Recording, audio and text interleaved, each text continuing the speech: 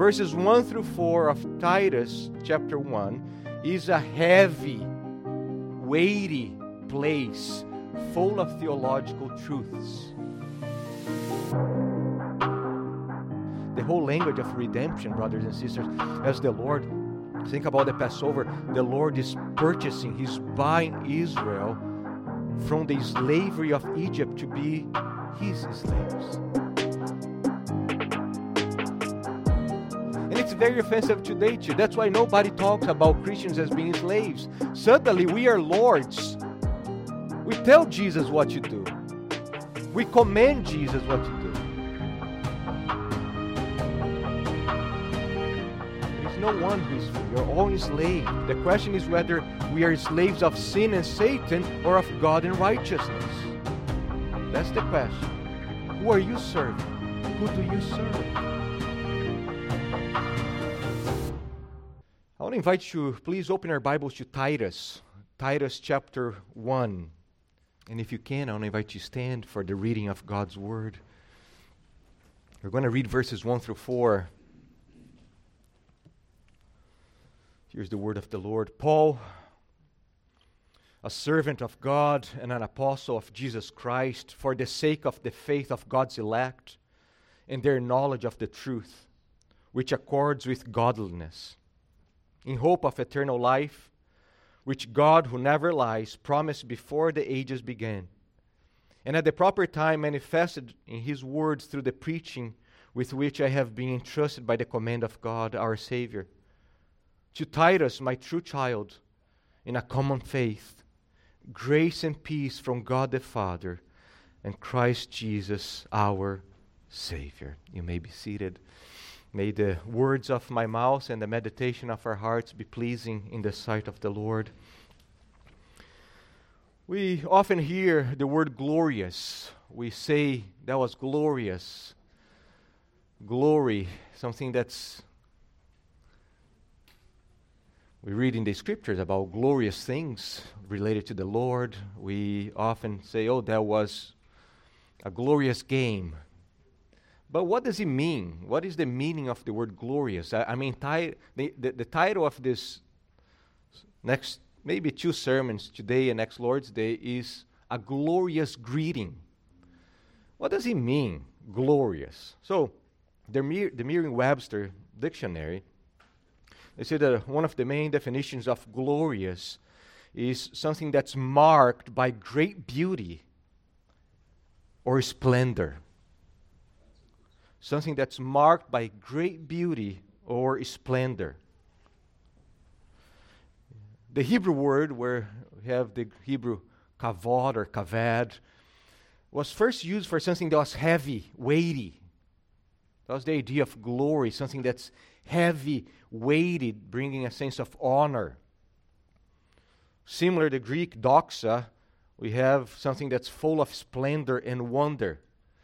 And I was thinking about how familiarity with certain parts of the Bible, we become so familiar with certain aspects of the Bible that can indeed produce in us a certain blindness that veil our eyes to see the splendor and great beauty of our God in certain portions of the Scriptures. I would say especially the beginning of letters. It's often a place that we are not looking for meat of theology. We want the meat where? Give us the book of Romans. Give us Galatians. Or give us the body of the letter of Titus, because that's where the meat is. Well, what we're going to see here is that Paul's salutation or Paul's greeting here is a place, to use the Hebrew, heavy. Verses 1 through 4 of Titus chapter 1 is a heavy, weighty place full of theological truths. So, think about words that are here in verses 1 through 4. Slave of God, apostle of Jesus Christ, elect of God, godliness, grace, peace. suddenly, because of our spiritual insensibility, our lack of sensibility to our spiritual eyes, we are so familiar with these words that we don't even realize how glorious they are. What does it mean? A slave of God, an apostle. How about Jesus Christ? Godliness, the elect of God. Paul, under the inspiration of the Holy Spirit, he's capable in these first 4 verses here to pack a mini theology course of the whole letter. So the whole letter can be summarized in this theological paragraph that we have here in verses 1 through 4. I like what Frank Thielman writes about Paul. He says, in Paul's letter, Pauline letter, the opening paragraphs are not meaningless pleasantries like "Dear John" and "Sincerely yours," but powerful expression of the gospel and critical guides to the proper understanding of the letter as a whole. And my prayer is that the Holy Spirit will give us eyes to see the glory that God has placed in these verses here. So, here's the outline we're going to be following for the next 2 Sundays. We're going to be looking at the greeter, and that's Paul. We're going to look at his name, his identity, his calling, and then the purpose of his calling. Then we're going to be looking at the greeted one. That's whom? Who is being greeted? Titus, yes. And then we're going to look at the final greeting. Grace and peace. So that's the outline we're going to be following this Lord's Day and the next Lord's Day. I forgot how incapable. I thought I was going to cover verses 1 through 4 in one sermon. And I forgot my inability to cover large portions of the Scripture. And actually, we are going to just be looking at Paul, a slave of God and apostle of Jesus Christ today, just so you guys know where we are heading. As we come to Titus, the opening of the letter, I told you last Lord's Day that Paul's letters follow in a certain way the format of the ancient letters, the letters of the first century. And there is the one who is sending the letter. And it's important because that's different from how we write letters. For those of us, we still write letters. If you write a letter, how do you start a letter in English? Dear, and what is the name? The person who you're sending the letter to. And then you end the letter with your name. Ancient letters begin with your name and who you're addressing right there. And the salutations, if you read letters from the first century, the salutations were very short, very short. I will give you an example next Lord's Day, but they were very, very brief. And you come to Paul's and they change. He literally transforms the salutation or the greeting into this Christ-centered greeting, this deep theological greeting. And he even expands the normal pattern. So, for example, Romans, that's fascinating. Romans has the longest greeting. Romans 1 through 7. That's the longest greeting of Paul. Titus, one of Paul's shortest letters, actually has the second longest greeting. And he's packing a lot of things here. And what Paul is doing is the opening of the letter is going to set the tone and introduce the main concerns that the letter will be covering. So these first 4 verses set the tone for the melody that the entire letter will be playing in the next chapters. So, for example, just so you can see, let me go back here. You have there, so for example, faith, how faith is repeated throughout the letter. You have godliness. Even though it's just used twice, it's a massive theme. You have hope. You have eternal life. You have Savior or salvation. You have appear or reveal. So you see these words in the first 4 verses, and they're going to be repeated sung throughout this letter because they are crucial. So, one scholar says, the salutations thus, to some extent, lays the doctrinal foundation for the practical teaching which is about to be given. So these first 46 Greek words that we have here, Paul has created, under the inspiration of the Holy Spirit, this deep ocean where we can dive and just find beautiful theological truths here that will help us with the rest of the letter. So let us move. We need to move kind of fast here. Let's get to know the greeter. As I said, familiarity can cause us to miss the beauty and the glory of certain words. So we are very used to Paul. Right? We are all used to Paul. His name certainly, I believe, is the most important human name, apart from Christ, in the history of mankind. Paul, we know that early in Acts, he's known as what? Saul. So Saul is his Hebrew name, and Paul is his Roman name, his cognomen. Remember that Paul had dual citizenship. He had Roman citizenship, and Roman citizens, they usually they had three names, and Paul follows that pattern. If you read the book of Acts, you see you have Sergius Paulus, you have people with Gentiles with two names as normal. I'm pretty sure you have heard people saying that. Do you know God changed the name of Jacob from Jacob to Israel? And then God changed the name of Abram to Abraham, and Sarai to Sarah. And he did the same with Paul. The problem is, you don't have any biblical evidence that the Lord changed his name. The fact that in Acts we see a change from Saul to Paul as Paul starts ministering to the Gentiles, that implies that from now on, as he's ministering to Gentiles, Greek and Latin speaking people, he is using his Gentile name, Paul. In Philippians chapter 3, we have a lengthy description of Paul's outstanding pedigree. So if you want to know more about Paul, you read Philippians chapter 3. There he gives his whole pedigree as a Jewish man. And you remember that he was a Hebrew of what? Hebrews. He is an eighth-dayer. His name is Saul, in honor of whom? King Saul, because they are both on the tribe of Benjamin. He was a Pharisee. We don't respect Pharisees, but Pharisees were very respected. Men who studied the Word, men who were conservative. As a young man, in his early 20s, Paul had authority from the Jewish leadership to persecute the followers of Jesus Christ.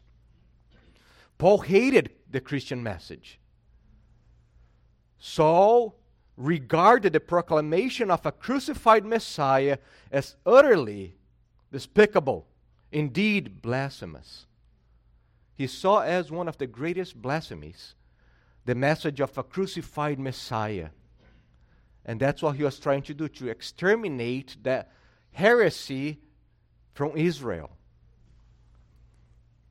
Paul was not seeking the truth. Paul was not a seeker. He was not seeking the truth when Christ came to him. He actually believed that he was doing the truth. He believed that he was a servant of the truth. He believed that he was serving God by persecuting Christ's church. But as Paul was hunting down the church, what happened? Who came hunting him down? The Lord Jesus. So we read in Acts chapter 9 where Jesus comes from nowhere, it's like this celestial ambush, and he conquers Paul and makes him his own slave, POW, a prisoner of war.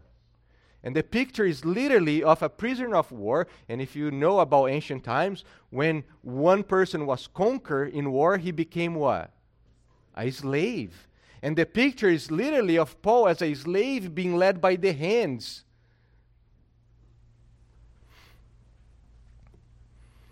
So Jesus comes and conquers him. The violent kindness The violent kindness of the Lord collided with Paul, and he was demolished that day. In Philippians 3, Paul explains what happened to him. He says, not that I have already obtained this or I have already accomplished my task, but I press on to take hold of what? Of that for which, and then he explains, for which Christ Jesus what? Took hold of me. And Paul is using military language of conquest. Paul is talking about the day that Jesus Christ conquered him and took hold of him on the Damascus road. Paul was fighting on behalf of the kingdom of darkness, and Jesus comes with his violent mercy and conquers him. He becomes a trophy of cruel grace. F.F. Bruce writes the following about Paul. So remember, as you read Paul, the name Paul, keep these things in mind, because he's going to tell us that he is a pattern of all those who believe. So all of us must look at Paul and say, we were just like Paul, slaves of darkness, conquered by a violent mercy that took over us. So F.F. Bruce writes the following about Paul.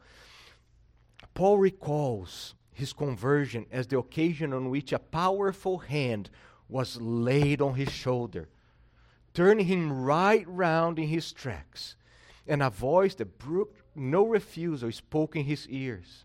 You must come along. You must come along with me. Paul was conscripted into the service of Christ, just like a slave. But never was there a more willing conscript. He says, the passion of his life from that hour on was to serve this new master and fulfill the purpose for which he had conscripted him. Every phase of Paul's subsequent life and action, every element in his understanding and preaching of the gospel can be traced back to the revelation of Jesus Christ that was granted to him there and then on the Damascus road. And only those, because sometimes people say violent mercy, unstoppable grace, cruel kindness. That's an oxymoron. That's a contradiction. But only those who have experienced know how lovely that violent mercy was. Because we are not pursuing Christ, He came pursuing us. And suddenly that same zeal, that same determination, that same passion, enthusiasm that Paul had to persecute the church, to destroy the church, suddenly is realigned, and that same passion, zeal, now is in the direction of building the church, planting church, loving the church. And we see that in Paul's letters to Titus. We see that same man, eager to serve Christ. One scholar says, the voice that we hear in this letter to Titus emanates from an apostle on the go, driving ahead with the mission, remaining truly in touch with the world of his churches as much as with the truth that he preached, balancing equally the desire to move ahead and sustain what was behind, both to plant and to nurture. That's Paul. It was Paul's conversion, that deadly collision with the risen Lord Jesus, that brought him from death to life. And that deadly collision causes Paul now to identify himself as what? A slave and apostle. So, slave and apostle, that's all we have in verse 1. Slave and apostle is a combination of titles which express both his position under divine authority and his commission with divine authority in the church. So let us first look at his identity as a slave of God. The ESV says, Paul a servant. Most English translations have servant. Paul a servant of God. Here's the problem. The Greek word is very particular. There were at least 6 Greek words for servant. There were at least 6 words for servant.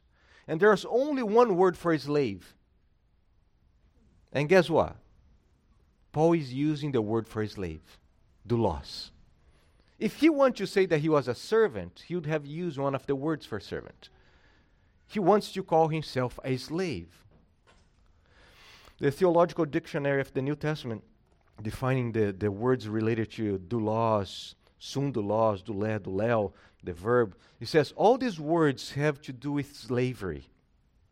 In distinction from parallel groups, they denote compulsory service. Doulos stresses dependence on the Lord. And as you look at the theme of slave, the slave of the Lord, this theme runs through the whole scope of Scriptures. In Genesis, we begin with Adam, and he's the first slave of the Lord. The Hebrew, Eved Yahweh, the servant of the Lord. He's created by the Lord. He's placed there to take care, to serve the Lord in that place. And even though the word is never used for Adam, we know that Adam was a slave of the Lord because Israel, the nation of Israel, will recapitulate Adam, will take Adam's role, and Israel as a nation is called the slave of the Lord, Eved Yahweh, the servant of the Lord. But you see, in Genesis to Revelation, we have this theme of the slaves of the Lord. It's fascinating that the Bible ends with the following words. Revelation 22:3, and there will not be any curse any longer, and the throne of God and of the Lamb will be in it. And his what? Most translations will have servants, but douloi, his slaves will serve him. The slave of the Lord with his slaves surrounding him. Think about all the language that the Bible used for salvation: chosen, bought, redeemed, owns. We are sealed with the Holy Spirit. That's what slaves were. They were sealed. There was a sealing, marked, provided for, protected, disciplined. All these words are related to the concept of slavery. And there's a massive difference between a slave and a servant, right? Isn't there a massive difference between a slave and a servant? What is the difference between a slave and a servant?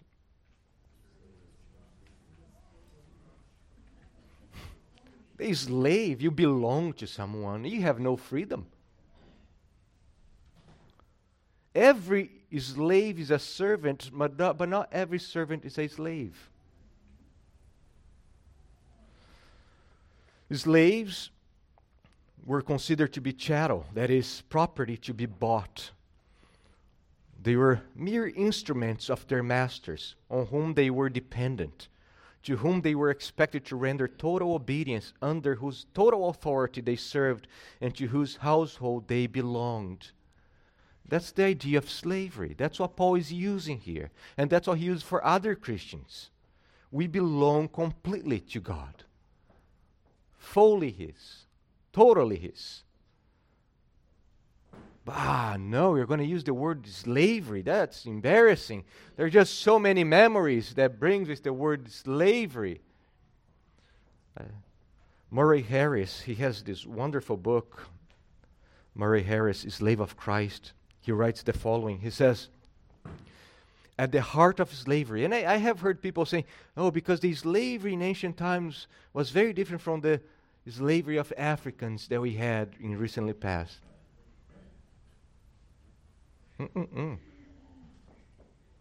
He says, at the heart of slavery, ancient or modern, are the ideas of total dependence, the forfeiture of autonomy, and the sense of belonging wholly to another.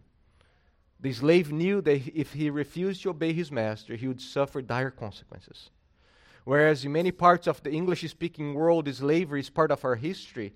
In the Mediterranean lands of the first century, as Paul is writing this letter, slavery was part of their life.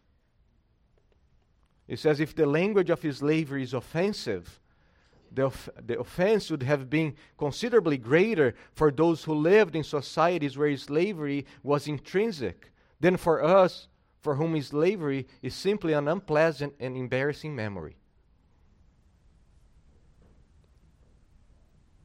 Slavery was real and a cruel thing in those days.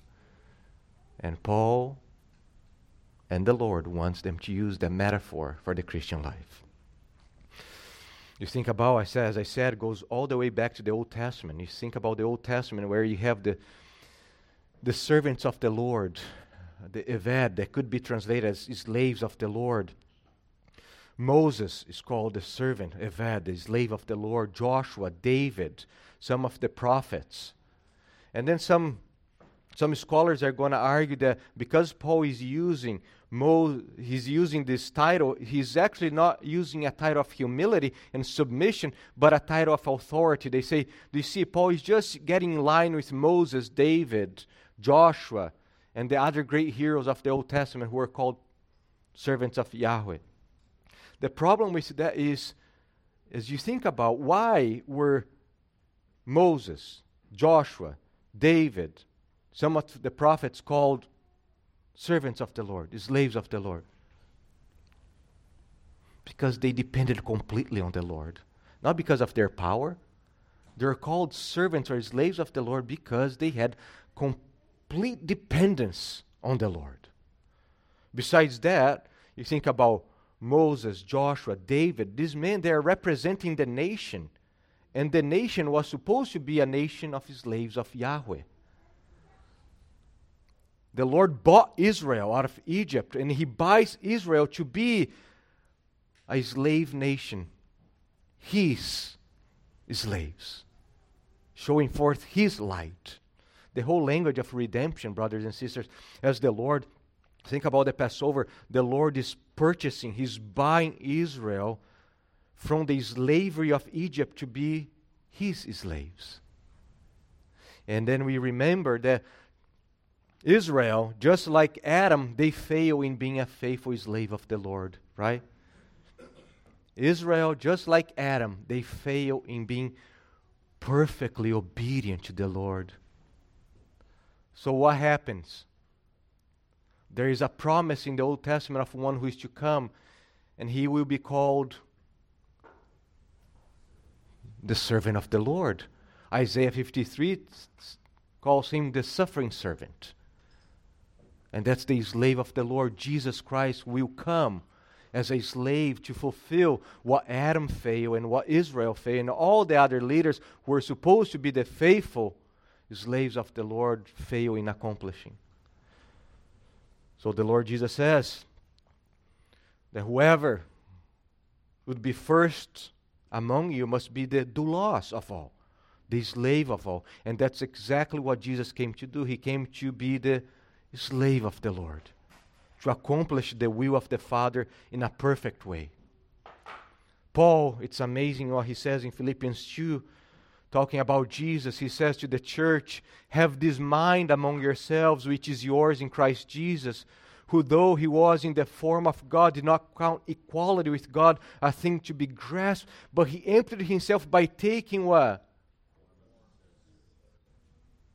Morphendulo, the form of a slave, and then dying as a slave, because slaves were crucified. And as Jesus comes in the form of a slave, He's showing that the nature of God is not one to grasp or get selfishly, but is a nature to give, to serve, to love. And all those who are in union with Christ Jesus must have a slave-shaped heart. So, Paul calls himself a slave of God, Titus 1:1. It's interesting because Paul usually uses slave of Jesus Christ. I think that's the only time that Paul actually uses slave of God for himself. Why is Paul using slave of God here? And I think the background is important. Remember that Crete is a Greek island. Greek culture hated the idea of being a slave. Besides that, what is the main deity? What is the main god worship in Crete? Zeus. And you were never a slave of Zeus. Zeus was your father, your lover, not your Lord and Master. Rengstorff, he says, and I think he brings light here, he says, Greeks have a strong sense of freedom. Personal dignity consists of freedom. There is thus a violent aversion to bondage, slavery. Service may be rendered to the state, but by free choice. Slavery is scorned and rejected. Those who are not wise are slaves, no matter what the form of their bondage. And then he quotes the famous Greek philosophers who were all endorsing these ideas. So that's culturally. How about religiously? He says in Greek religion, the relationship to the gods in general, a family relationship in which Zeus is father of both gods and humans. Kneeling, what a slave does, is no part of a religious ceremonial for Greeks. The worshipper is philos rather than doulos. So that it makes no sense to describe service of the gods or life under the eyes of the gods as douleia, as slavery. What Paul is doing here right in the beginning, he's confronting their societal, their cultural, and their religious background with the gospel. That's what Paul is doing. He's colliding. I know that that's what you grew up listening, that's what you grew up hearing, but let me tell you, the gospel is completely contrary to these ideas. Christianity emphasizes our slavery to the true God. We belong completely, fully, and totally to the one who created and redeemed us. So it was offensive. That would be very offensive to read this letter to churches in the first century, where Paul is calling himself a slave and calling Christians slaves. That was very offensive. And it's very offensive today too. That's why nobody talks about Christians as being slaves. Suddenly we are lords. We tell Jesus what to do. We command Jesus what to do. So perverted where we got. And the gospel is offensive to the carnal mind. The gospel declares a change of slave masters from Satan to Christ, from sin to holiness. That's what the gospel is. Because we are all slaves by nature. Nobody's born free. Don't you get tired of hearing the free will, the free will, the free will? Your will is not free. Sin has contaminated the will of man. Nobody's born free. If you were free, you could save yourself. And then you get to heaven and you don't give glory to God, you give glory to yourself. There is no one who is free. You're all enslaved. The question is whether we are slaves of sin and Satan or of God and righteousness. That's the question. Who are you serving? Who do you serve? Remember what I said, that these first 4 verses will help us with the rest of the book. Turn with me to Titus 3. Titus 3.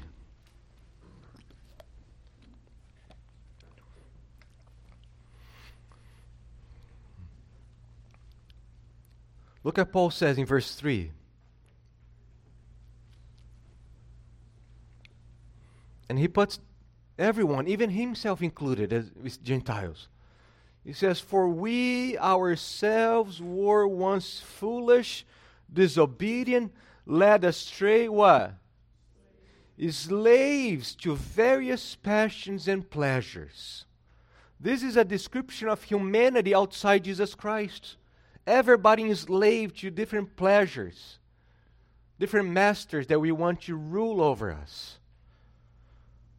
No matter how much you'd like to think otherwise, your every plan and your every action is driven by a desire to avoid pain or achieve gain by pleasing or replacing some Lord in your life. You may be enslaved by other people's opinions, terrified at the prospect of rejection, ridicule, or perhaps you're haunted by the specter of life alone. You're a slave, as Hebrews says, slaves of the fear of death. But something happens to Christians.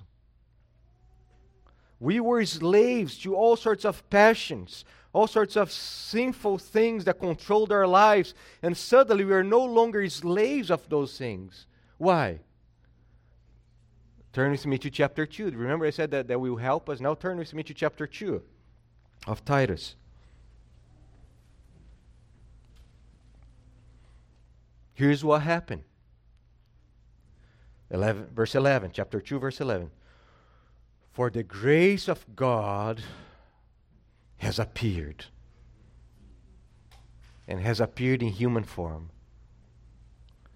bringing salvation for all people, training us to renounce ungodliness and worldly passions, and to live self-controlled, upright, and godly lives in the present age, waiting for our blessed hope, the appearing of the glory of our great God and Savior, Jesus Christ. And look at that. Who gave himself for us to do what? Redemption is related to what? Releasing, buying a slave from the market. To redeem us from all lawlessness and to purify for himself a people for his own possession who are zealous for good works. Paul is a living proof, and all of us were saved here, that those whom Jesus saves, he enslaves. And there is no greater master and Lord than Jesus Christ. I love what Dennis Johnson says. He writes, he says, you also have to face the fact that every master other than Jesus will exploit and disappoint you in the end. Every master other than Jesus will use you and then discard you. When we realize that we all serve one master or another, and the other masters inevitably abuse and fail us, suddenly we find that there is nothing as liberating as being a slave of King Jesus. The church father Chrysostom commented, one who is a slave of Christ is truly free from sin. If he is truly a slave of Christ, he is not a slave in any other realm. Therefore, Paul wants those Christians in Crete to see with a different set of eyes what it means to be a slave of God. It's a beautiful thing. It's a glorious thing. It's a weighty and honorable thing to be a slave of God. They belong to God, not to Crete. They have been redeemed by Jesus, by the blood of Christ, and now their lives must resemble that submission and love to the Lord Jesus Christ. Besides that, Paul is about to give some very hard instructions for this church. Paul is going to address the young men, the young women, the older men, the older women. He's going to address problems in the church. He's going to give some strong orders to avoid certain people. And they need to know that's coming just from a slave, and this slave is just giving orders from his master. And for us as a church, we must remember that we are slaves too. If somebody could look at your life, if somebody had the ability to look at your phone, your computer, your TV, to record your day, to see your words, your thoughts, and your actions, would they be able to see you as a slave of God?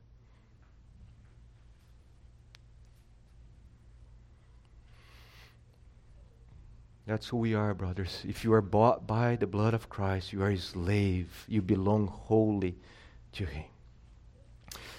Let's move on. The calling. We saw the identity. Let's look at the calling of Paul. It says, Paul, a servant of God and an apostle of Jesus Christ. Now we hear the word apostle, something that we use here a lot about apostle. But what is apostle? What does it mean to be an apostle? In some Pentecostal and charismatic circles, we hear of people being called apostles so-and-so. So you have many apostles nowadays. Or you have people with the gift of being an apostle. At least that's what we hear. And if you think about the Roman Catholic Church, where there is the apostolic succession, where the Pope is taking just the place, basically, of the apostles. Or we have heard of the New Apostolic Reformation claims, where, think about Bethel in Redding, California, where you have apostles, Peter Wagner, and all this new wave of people who claim themselves to be apostles. So are those apostles? Are there apostles today? Of course, there are people who claim to be apostles, but biblically speaking, you'd say no. And of course, we need to be careful, especially with the Greek language. The Greek word apostolos broadly refers to a messenger, a delegate, or one that's sent. So in classical Greek, apostolos refer to a person of merit sent as an envoy on behalf of a master. So basically, the word apostolos could be referred to one who is sent. He's sent with the authority of the one who is sending him. And if you go throughout the New Testament, you're going to see that there are men and women who are called apostles, or they are referred as sent ones. But you got to remember that's referring just to one being sent, and not. So you need to make a distinction, similar to deacon. So you have people who are called servants, with the Greek diakonos, and then you have the men who fulfill an office of a deacon, diakonos. So you need to be careful. You need to be careful with the context. Are we referring here in a general sense, or are we referring to a specific sense of the word?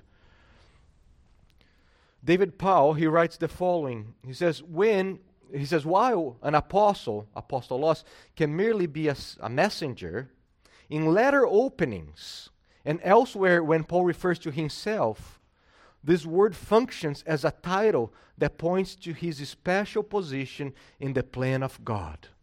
That's very important. You keep in mind, okay?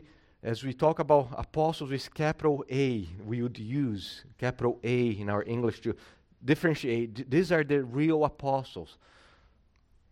Remember, you had 12.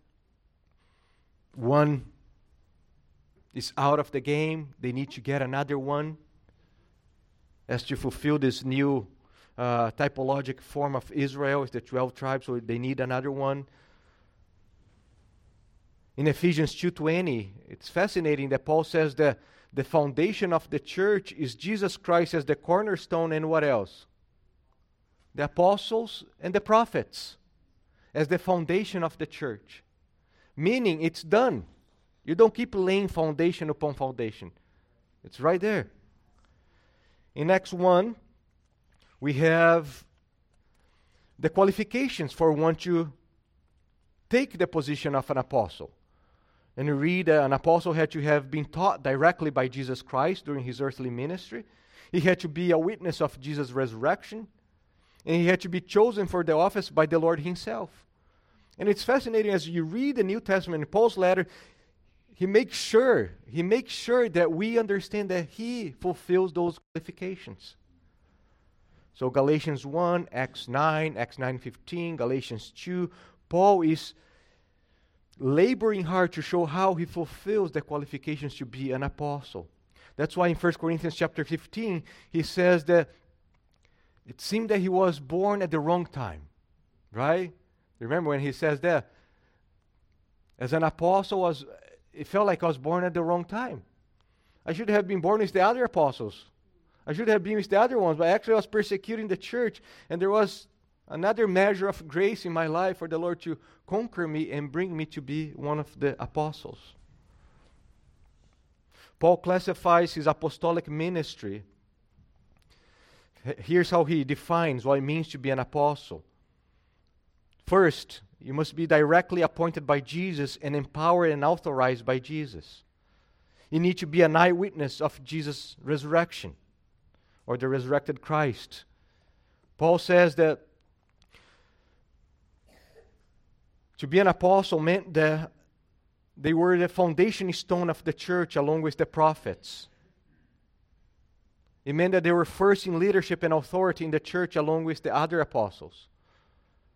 And for Paul meant to be responsible under God for the Gentiles.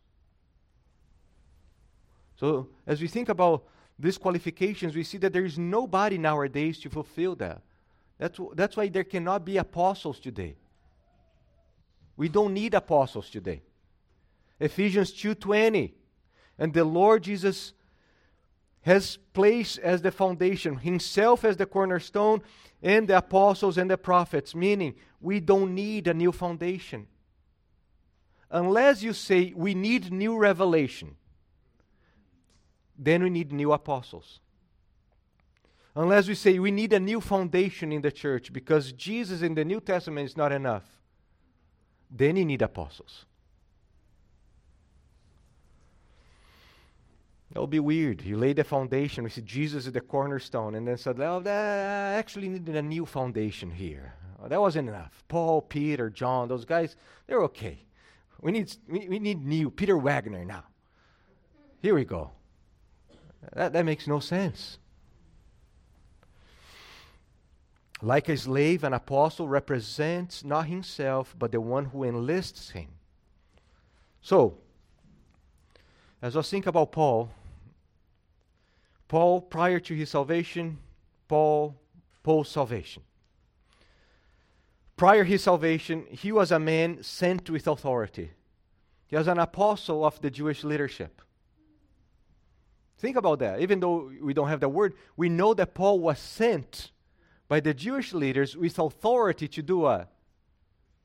Persecute the church. After his conversion, now he's sent by Jesus Christ with the authority to do what? Plant and build the church. There's a great reversal. In Acts 9, verse 1 through 2, we read, But Saul, still breathing threats and murder against the disciples of the Lord, went to the high priest and asked him for what? Letters. Letters to the synagogue of Damascus, so that if he found any belonging to the way, men or women, he might bring them bound to Jerusalem. And then they say, and here he has authority from the chief priest to bind all who call on your name. Prior his salvation, he has authority in the form of letters to persecute the church. After his salvation, he has authority in form of letters to do what? To build the church. That's the great reversal. That's what the gospel does.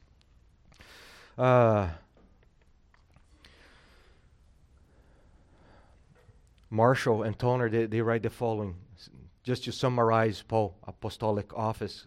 They say, for Paul, the term apostle, apostolos, expressed his calling, given at an appearance to him of the risen Christ, to be a missionary, a calling which carried with it the authority to be an agent of divine revelation and to exercise a position of leadership over the congregations which he founded. An apostle is thus an authoritative witness and preacher of the gospel. How often we hear the word apostle and we have no idea what it means.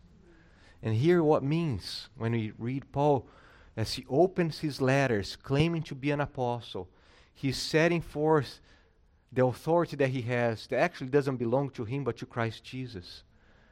Here's why you have to listen to me, because I'm speaking on behalf of the King. And that's why even personal and private letters like to Timothy and Titus is actually for the whole church, because it's given by the King to the whole body. One other aspect that a lot of these new apostles that we hear nowadays forget and they reject is the inseparable relationship between apostolic calling and suffering. Go tell that to the new apostles today, that you must suffer to be an apostle. For Paul to be called an apostle of Christ was not a term of exaltation. He makes it clear that the apostolic calling and task was nothing to be sought. So turn with me to 1 Corinthians chapter 4. 1 Corinthians chapter 4.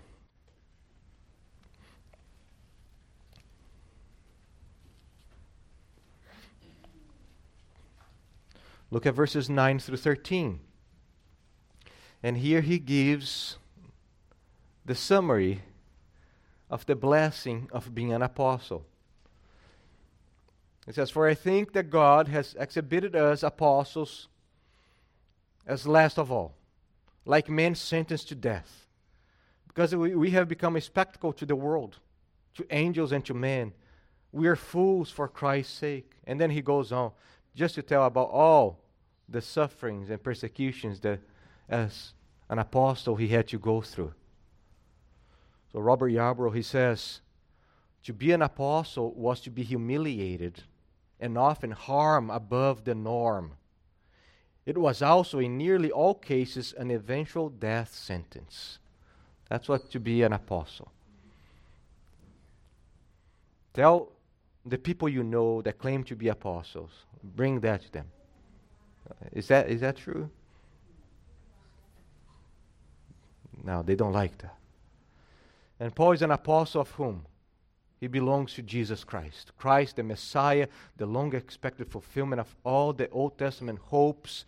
And that's who is governing, controlling Paul. So, let me ask you, as we are about to wrap up here, we know that there are no new apostles today. What does it mean for us? How does that apply for us in Salem after 2,000 years that Paul is an apostle? What is the application? How can we apply that to our lives? Paul, an apostle of Jesus Christ. I would remind you what we read earlier, the Nicene Creed, when we say we believe in one Holy Catholic and what? Apostolic Church. And I'm not referring here to the Apostolic Christian Church that came from the Anabaptist, and I'm not talking about apostolic churches that come from the Pentecostal movement. The early church fathers, when they spoke about the church being Catholic, they spoke about the universality of the church. It's everywhere, the church of Christ. And when they talk about the apostolic church, they meant the faithful, true church that are built upon the teaching of the apostles with Jesus Christ as the cornerstone. When we say that the Christian church must be an apostolic church, we are declaring that the church ought to be in continuity with the faith and practice of the first apostles who were chosen by Jesus Christ and revealed to us in the New Testament. To be an apostolic church means that we are on the foundation of the New Testament, and we are not departing, we are not adding, we are not removing, we are standing firm there. We don't need new revelations. We need the ancient paths. We need the New Testament. Also, as we saw, to be an apostle was to be sent, and though there is no apostles today, the church carries this apostolic commission to go, to be sent with the authority of Christ, to be ambassadors to this world. And finally, to be apostolic means that we embrace suffering, just as the apostles suffered and Christ suffered. An apostolic church understands the privilege of suffering for Christ's sake. Amen? So, Paul tells us that he is a servant of God and an apostle of Jesus Christ. That is a beautiful combination. If slavery means obligation, apostleship means authority, but both mean responsibility under Jesus Christ. We see as a slave and an apostle, all that he does, all that he says is controlled and governed by Jesus Christ. And that must be your life and our lives. All that we do as slaves and all that we say, writing, speaking, texting, Facebooking, we need to remember that must be under the authority of Jesus Christ. So as we prepare our hearts to come to the Lord's Supper, it's beautiful how the Lord's Supper